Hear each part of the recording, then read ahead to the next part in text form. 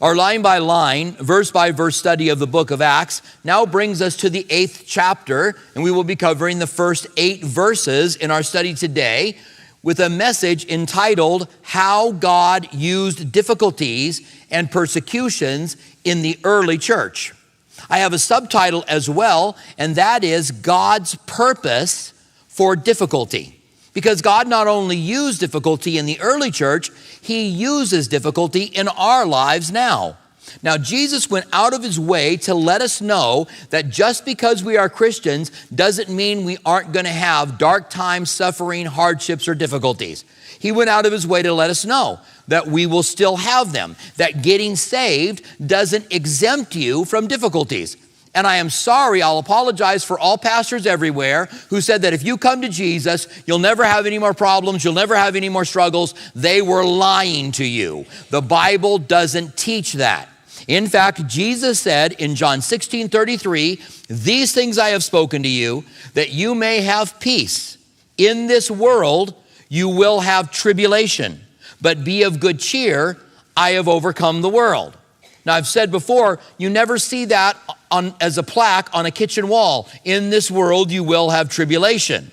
It's just not a promise we ever go, I claim in the name of Jesus that promise.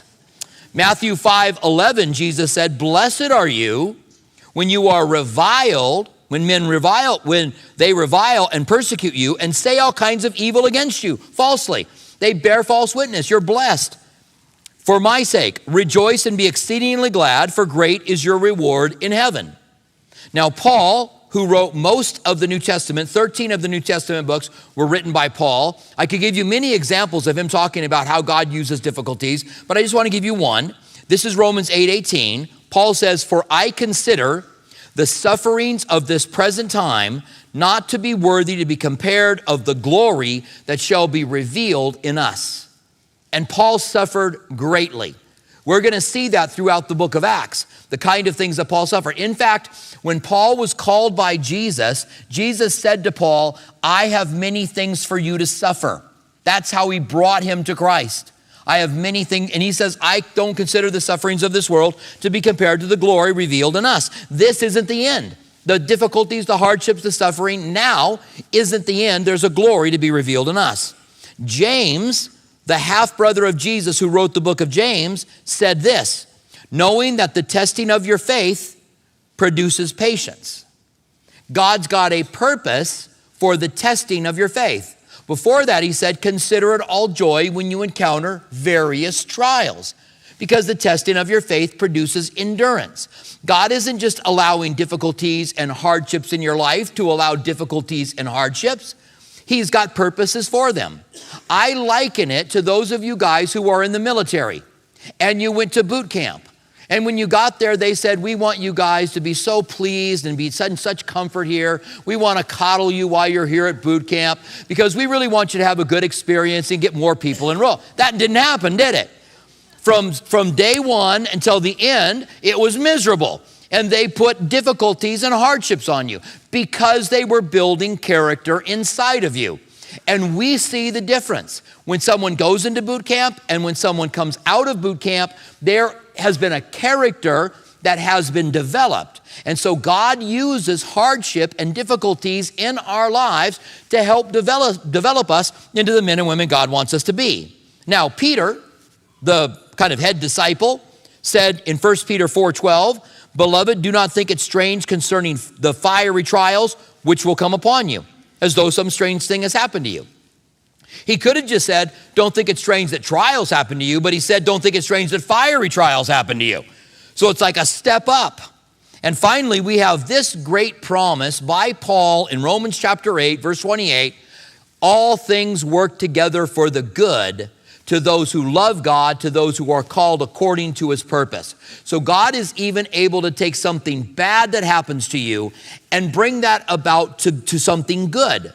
See, we don't know when something happens whether or not that is ultimately good or bad. And God is able to bring it about to the good. Now, there are very few arguments that atheists have against the existence of God. Proving that God doesn't exist is very hard. Proving a negative in philosophy is very, very difficult. You've got a huge task. If you want to prove that I didn't speed on the way over here today, that's very difficult to do. How are you going to prove that? You've got to go and get some eyewitness that had me speeding or a ticket. But proving that I sped would be very easy because you get a ticket and you go, look, he got a ticket. He was speeding. And you could ask me, did you speed? Truth as a Christian. You can prove positives. It's very hard to prove negatives. And so an atheist will say, well, I don't believe God exists because you can't have suffering and God at the same time. If God is good, there won't be suffering. They can't exist at the same time. The problem with that thinking is you don't know what's good or bad at the time. You may break your leg and think this is horrible, but that may result in you not being someplace where something worse would have happened to you. And later on you go, it was a good thing that I broke my leg. And these happen. You know they happen. They happen in our lives where something happens that looks like it's bad, but it ends up being the best thing that ever happened to us. As the great theologian Garth Brooks said, sometimes I thank God for unanswered prayers, right? He ran into an old girlfriend he wanted to marry, and he went, thank God that he didn't answer my prayers. That's what that song's about. And that's what we're learning. That's what we see with God. Sometimes God doesn't answer our prayers. Now, I don't want to make it sound like God never delivers us from tribulations, because he does. We talked about miracles and that miracles happen today in Acts chapter 3. In a study that was entitled Miracles in the Early Church, or How God Used Miracles in the Early Church. You can go to our website, you can look up Acts, you can go to chapter 3, you can listen to that study where we talk about miracles and evidence for miracles happening today and why miracles were clustered around Moses, Elijah, Jesus, the apostles, and then here in certain instances, which we'll talk about here in just a moment. So God does deliver, but God also doesn't deliver. Sometimes by your faith, you receive a healing, and sometimes by faith, you trust God that he didn't heal you. Both of them are faith. Faith is not the absence of evidence. Speaking of atheists like to say that faith is absence of evidence. That's not true. Faith is believing the evidence that you have seen, trusting God for that evidence. There is more evidence for the existence of God. Proving the existence of God is easier than proving that God doesn't exist. The atheist has a harder problem in proving that he doesn't exist than you and I do in proving that he does exist. The fine-tuning of the universe being one of those, several other things that we could point to. I'll do in another study, but I'm not going to do that right now. So we want to focus on difficulties and sufferings and how God used them. So we pick it up in Acts chapter 1, where it says, now Saul was consenting to his death. And right away we find a problem with the way the chapters are broken up. I'm so thankful that hundreds of years ago, they took time, and it kind of evolved, but it took time for chapters and verses to get in the Bible. Because we can go there. I can tell you what it is. You can read it. You can take notes. You can go and look it up later. But when they made chapter divisions, sometimes they broke them up in the middle of a thought, which I don't know why they did that, but they did it. This is one of them. Stephen has been stoned by the time this chapter starts. He stood before the Sanhedrin. At the end of it, he said, you always resist the Holy Spirit like your fathers did, and you killed the chosen one. They killed the prophets, and you killed the Messiah, is what he said. They plugged their ears, screamed, rushed at him, pushed him outside, and stoned him. And many of them took off their robes, and they laid them down at the feet of Saul of Tarsus, who is also Paul, who will become an apostle. And he is on the side of the religious leaders. That's what we just read. And Saul was consenting to his death. And they stoned him, very dramatic. As he's being stoned and the stones are taking the life from him, he cries out, Lord, into your hands I commit my spirit. And then he falls down on his knees, the Bible says, and he says, oh God, don't hold this against them. And he breathes his last and he dies. And here is Saul consenting to his death, and Saul will be forgiven and become the greatest first century leader, writing 13 books in the New Testament. and being used by God to spread the gospel in all of Asia Minor, which is modern-day Turkey, over into Europe, into Greece, and then back over into Ephesus, which is, again, in Turkey. God used him in 3 different missionary journeys, even bringing the gospel to Rome, and to a church he didn't start, but that God ended up using him in that. So this is where it starts. And Saul was consenting to his death. So Saul was a part of this. And then we read, at that time, a great persecution arose against the church. This was a heavy persecution. We're going to read of some of the things that happened to the church during this time. It would be a persecution that we would not want to go through, which was at Jerusalem. And they were scattered throughout the region of Judea and Samaria, except the apostles. So the apostles stayed in Jerusalem. They were scattered to Judea and Samaria. Now, do you remember what Jesus said to the apostles in Acts 1:8? But wait in Jerusalem, and you shall receive power when the Holy Spirit comes upon you to be my witnesses in Judea, Samaria, and the uttermost parts of the earth.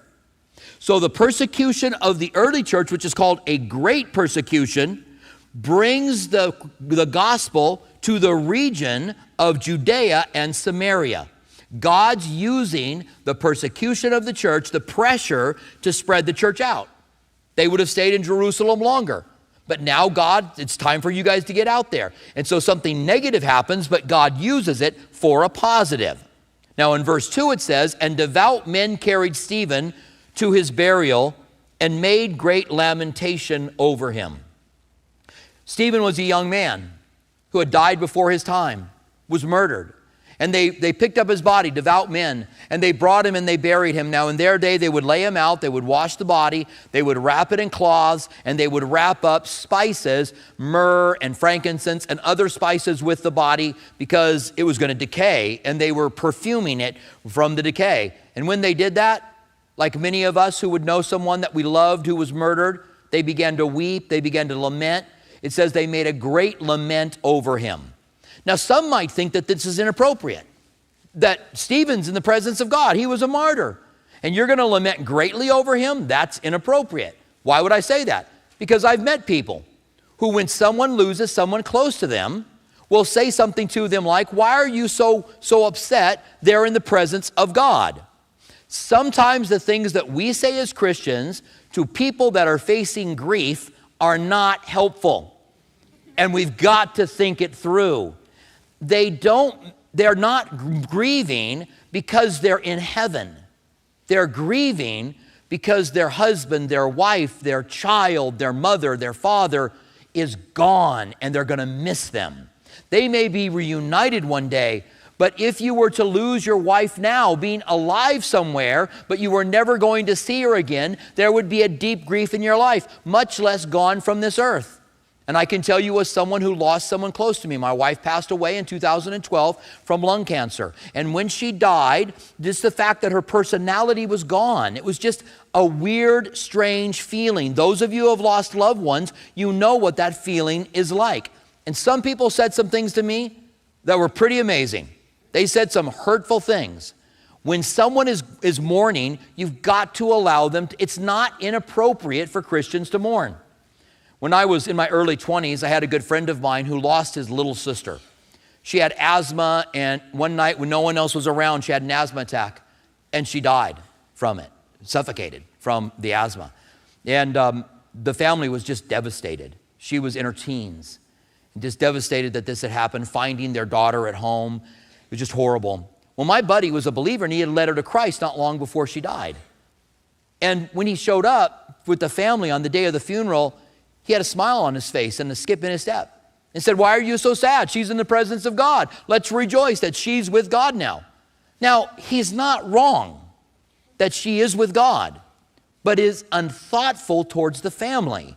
The Bible says, mourn with those who mourn and rejoice with those who rejoice. The best thing to do with someone when they're losing someone or they're grieving for a long time and don't seem to be getting over it is to come alongside of them, to hug them, to let them know you love them, to sit with them, sometimes quietly. You don't always have to quote verses at them. As pastors, sometimes we feel like that. I got to go and fire off, machine gun, boom, boom, boom, boom, boom, boom, boom. Here's what the Bible says. Some would say throwing Jesus glitter on things. Here's what Jesus does. Here's what Jesus says. When I found that scriptures can be very powerful when questions are asked, when something is brought up. When someone says to me, where are they at right now? I'm with them when they're grieving. Where are they at right now? And I can start talking to them about what the Bible says about the intermediate state, about what it's like when you die now before you're resurrected. We can start having conversations that are good and helpful. The Bible says that they looked upon him and their faces were radiant. So I think it's Psalms 35. I love that for the intermediate state. They're looking upon him and their faces are radiant. And that can bring peace in the midst of a conversation. And listen, you can get stuck in grief. I don't want to spend too long on grief here now, but I just want to say you can get stuck in grief and grieve too long. You never really move on from that person who you loved and lost, if it's a child, if it's a parent, if it's a spouse. But you move forward, and you get to a place where through the grieving process you are healed. You have to have the grieving process to be healed. And if you cut off that grieving process, that's a real problem. I've seen people do this. Sometimes it's through alcohol. You're hurting severely. You've lost someone you loved, and so you start to drink. And you drink too much. And you think it's helping you, but it's not. It's suppressing, it's hurting you. Sometimes through drugs, with marijuana being legal now. So they're just looking for a way to medicate. They're self-medicating. Sometimes, and this is important, through relationships, too early. So when you enter into a new relationship, there are endorphins. What is going on over there? Are you guys like going crazy from that? That would drive me nuts. Jim's going over to investigate. All right. New relationship. So someone loses a husband or wife and they're in a relationship within 3 months. Have you ever seen that happen before? What's happening is the new relationship is like a medication because the endorphins of a new relationship kind of bring a medication to them. And I just want to just have you resist that. Go ahead and face the grieving and get to a point of healing. I grieved deeply the loss of Lisa for about a year and 9 months until I felt like I could enter into a relationship. And it was a deep grieving. I'll tell you what, being at home alone, at 50, what was I, 52 when she died? At 52 years old, being at home alone was brutal for that year and a half, but I knew I needed to go through that for it to be healthy.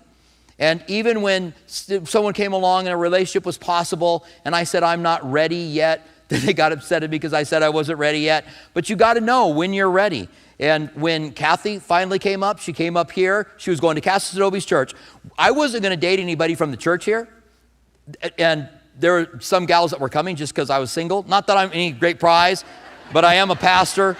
And what they didn't know is I wasn't going to date anybody from the church, because if I date and break up with them, I'll split the church, right? You guys will all be angry at me that I broke up with one of your friends, so I wasn't going to do that.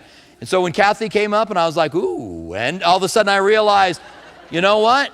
I'm ready to move forward with my life. And God, after that year and 9 months, I met her, and in 2 years and 8 months, we were married, and God brought us through it. So grieving is an interesting thing. These guys lament for him, even though they know he's in the presence of God. They're not grieving like those who have no hope, but they are grieving for him. Now, in verse 3, it says, as for Saul, he made havoc on the church. What a statement. Havoc. Saul made havoc on the church. How bad was this great persecution? Let's get an idea. It says, entering every house, and dragging off men and women and committing them to prison. What kind of things did Paul do? Well, we get an idea. Acts 9, 1 and 2. Then Saul, breathing threats of murder. So he threatened them with murder against the disciples of the Lord, and went to the high priest for letters for the synagogue of Damascus, so that if he found any there who were of the way, Christianity will be called Christianity later on in the book of Acts in Antioch. Right now it's called the way, whether men or women might be bound to Jerusalem. So you go to Damascus, get the men and women and bring them back to Jerusalem. In Acts 2:24, Paul's telling his story. He's now become a Christian. This is later in his life, and here's how he looks back on these days. I'll read you two passages here. Acts 22, 3 and 4. I am indeed a Jew, born in Tarshish of Sicily, but brought up in this city, he's in Jerusalem, at the feet of Gamaliel, taught according to the strictness of our fathers in the law, and was zealous towards God as you are today. I persecuted the way until death. He was responsible for the death of certain Christians, binding and delivering them into prison, both men and women. Now in Acts 26, again, he's telling his story. And he says this, indeed, I myself thought I must do many things contrary to the name of Jesus of Nazareth. This I also did in Jerusalem. So we're talking about this great difficulty in Jerusalem. And many of the saints I shut up in prison, having received authority from the chief priest. And when they were put to death, I cast my vote against them. So he was on the Sanhedrin by this point. We don't know if he is when Stephen's killed, but by this point he has a vote, and he cast a vote against Christians. This is Paul, the apostle. And then he says, I punished them often in every synagogue and compelled them to blaspheme. Now, I don't know how Paul compelled them to blaspheme. Maybe he beat their wives until the man blasphemed, or beat their kids until they blasphemed, or whatever it was that Paul did, but he compelled them to blaspheme. No wonder Paul says, I am not worthy to be an apostle. I am the chief of sinners, because he was part of this great persecution that hit the church early on. It goes on saying, and being exceedingly enraged against them, I persecuted them even to foreign cities. So this is what Paul did. Now, Paul becomes really the leader in the church by the time we get to the second part of the book of Acts. And as Paul is the leader of the church, could we connect that to Stephen falling on his knees and saying, Lord, don't hold this to their account? Now, Paul will have a lot of difficulty forgiving himself. He never talks about specific details. He never gives a story. They must have been hurtful for him to think back and remember about him making people blaspheme, voting for their deaths, seeing them die, getting them and bringing them to prison, having that person die. But God has this thing where he uses that which is evil to bring about good. Now, a variation on the atheist argument that if there's suffering in the world, there can't be a God, which the two are not mutually exclusive. It's not like a square circle where you can't have both of them. They just don't see that it's compatible for there to be suffering in God. So a version of this is, if there's evil in the world, there can't be God. Now, this is an easy argument to cover, because if there's no God, how is there even evil? If we're a product of evolution, and we're just moving on to further ourselves, which is what evolution does, how is anything evil? How can there be any morality if there's evil in the world, then you believe there's good? You're able to define between the two. And so you're now borrowing from God to argue against God, and that is not effective. You can't do that. But God uses even evil to bring about his plan. We see that ultimately on the cross. Jesus was condemned by evil men who had him crucified under Pontius Pilate, and God used that evil to bring about salvation for every one of us. Now, in the book of Genesis, there's the story of Joseph. Joseph's dad had 4 wives. Now, some of you guys here go, oh, 4 wives. It was not a good thing. He loved Rachel. The Bible says that he went and saw Rachel by a well, kissed her, and cried. I don't know what that's about, but I find that girls generally go, how romantic. He kissed her and cried. I don't understand it, but I guess you gals do. And he wants to marry Rachel. Works 7 years for her. Laban, her dad, slips in the ugly older sister on the wedding night with a veil on. So he marries her, consummates the marriage, wakes up in the morning, and it's Leah, not Rachel. And he goes to Laban, and Laban says, well, we have a custom that we can't marry off the younger before the older's married off, which falls in the category of, you should have told me that before. And he says, but I'll give you Rachel now. You can marry her, but you got to work for me for 7 more years. So he works a total of 14 years, 7 for Leah and 7 for Rachel. But he gets her right away. But you've got 2 sisters married to the same man. How can that be good, right? And then they have 2, and their father, Laban, gives them 2 maids to serve them, Zilpah and Bilhah. And then they start having a competition on how many kids each of them can have. And Rachel doesn't have any kids. She's barren. And so she gives Zilpah or Bilhah, I can't remember which one, to Jacob as a 3rd wife. And he starts having kids by her. And so then Leah stops having children, and so she gives him her handmaiden. Now he's got 4 wives. And they don't have any, and Rachel doesn't have any children until the 10th child is born, 11th child is born, and that's Joseph. Joseph is born, and Jacob favors him. Now, favoring his son over the other sons of the other women because he loved Rachel, that's just a product of having many wives. Polygamy in the Bible is never a good thing. It's always bad. It always ends up being bad. People will say, why does the Bible allow polygamy? Just go read the stories. God said, for this reason, a man and a woman shall leave their father and mother. The two shall cling together and become one flesh. That's God's plan. Not 4 women and 1 man. That wasn't God's plan. Didn't mean it didn't happen, but it wasn't good. And the brothers got jealous of Joseph. Rachel had another son. This is so tragic. His life is so tragic. It's just full of tragedy. She has another son, Benjamin, and she dies having him. And before she dies, she names him Ben-Oni, son of my sorrow. And when Jacob hears of her death and weeps over his wife that he loves, he then takes his son Ben-Oni and says, you shall not be Ben-Oni, but you shall be Benjamin, son of my joy. You're not going to go through life as son of my sorrow, but you're the son of my joy.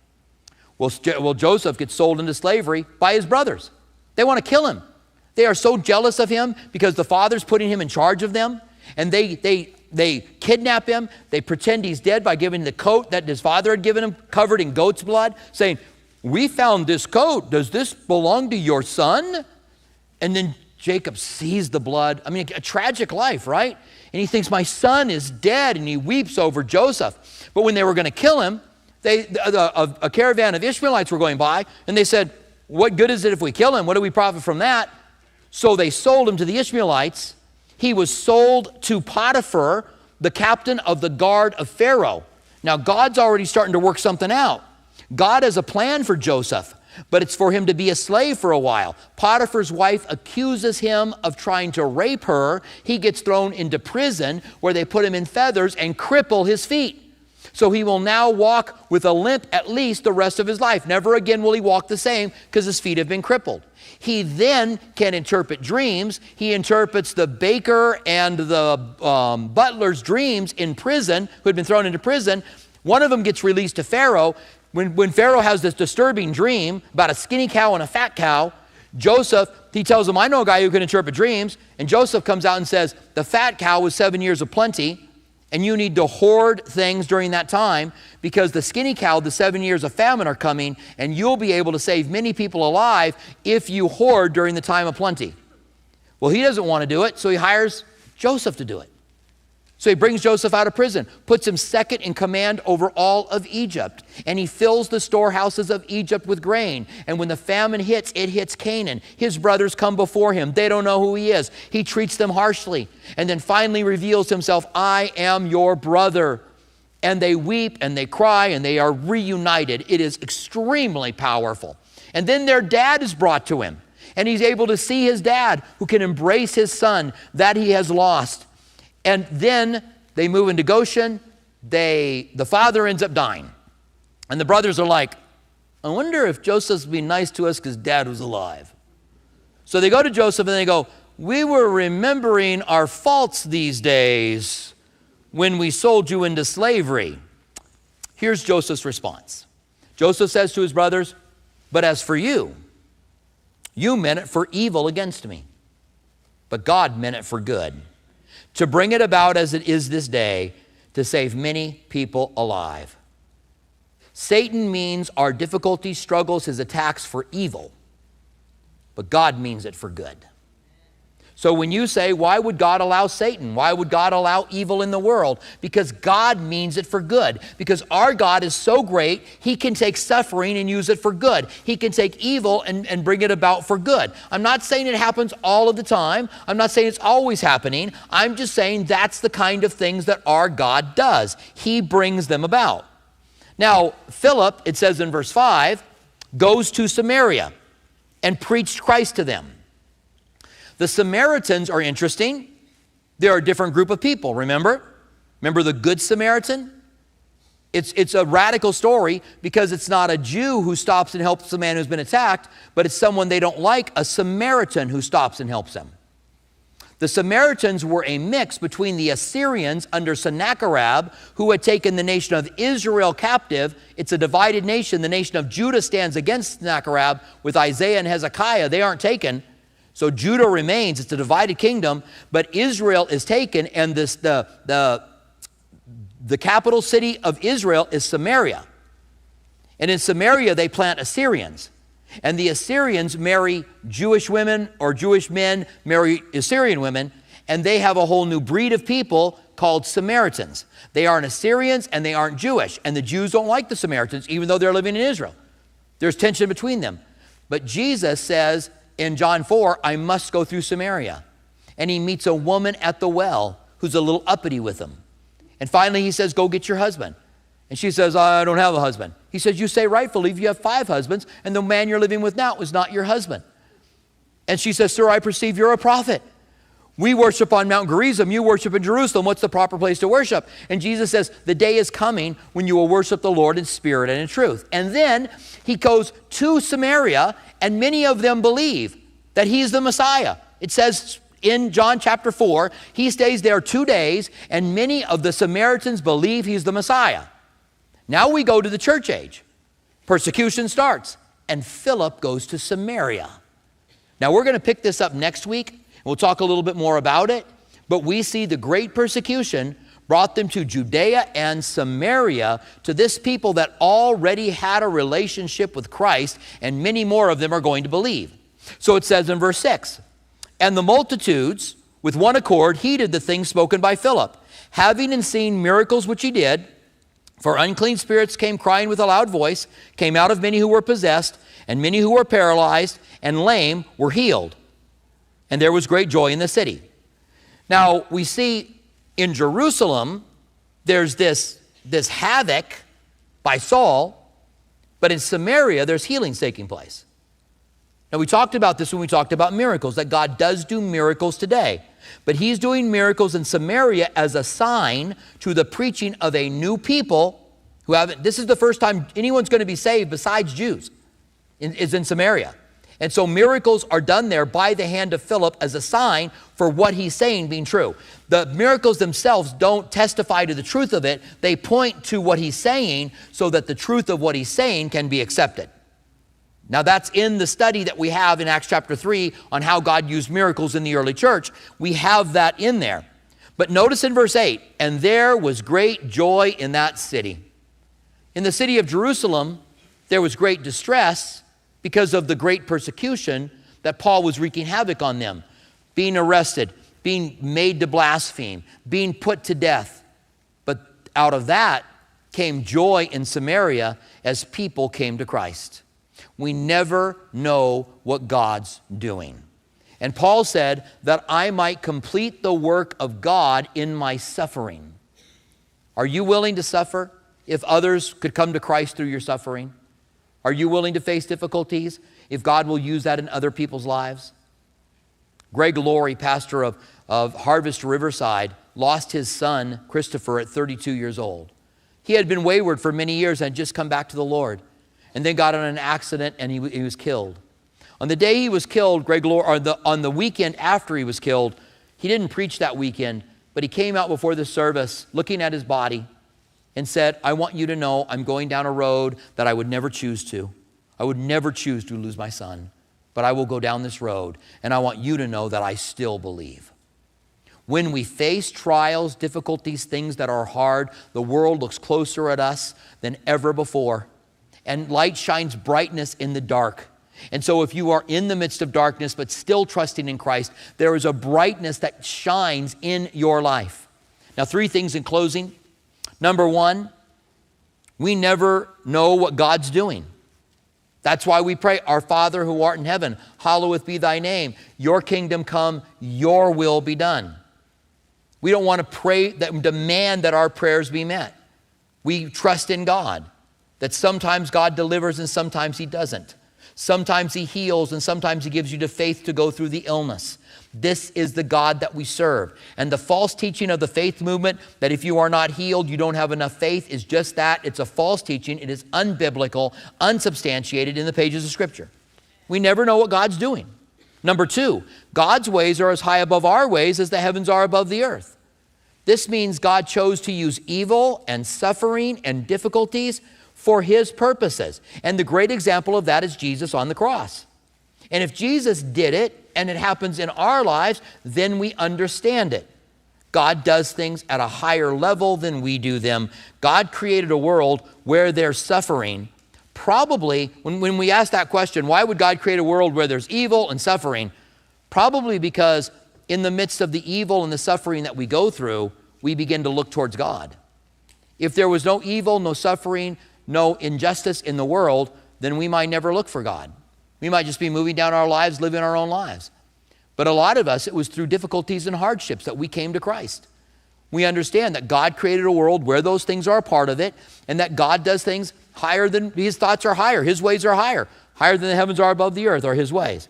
Number three, God uses difficulties to grow character. I'm back to the boot camp analogy. God uses the difficulties because he's doing something inside of you. He wants you to have character. He wants to develop something inside of you. We know God's changing you, and the Bible clearly teaches that God uses trials to bring about patience, to bring about character in your life. And so in essence, in the end, we want the trials even though we don't want the trials. I don't want the suffering, I don't want the trials, but I'd rather have the character that results in it than not having the suffering and the trials. So like Paul, I'll say, may I complete the work of the Lord in my suffering. I don't think I'm completing the work of the cross. That's already done. But the people that need to hear Christ, we live in the world too. God doesn't take you out of this world. God doesn't doesn't bubble wrap you when you get saved so nothing bad happens to you. But you are going through life, having struggles and difficulties, ministering to people who are going through life, having struggles and difficulties, and it makes the most effective work of the gospel when we live our lives for him. Stand with me, would you, and let's pray. Father, thank you so much for this passage, which helps us to understand that you use difficulties, hardships, even evil and suffering to bring about good things. That not only are God and evil compatible, are God and suffering compatible, but you actually use them and created a world where they would drive people to you, where we cannot be satisfied in ourselves, but we have to look out because we don't have what it takes. We need you. And we thank you for this work. In the name of Jesus, we pray. Amen.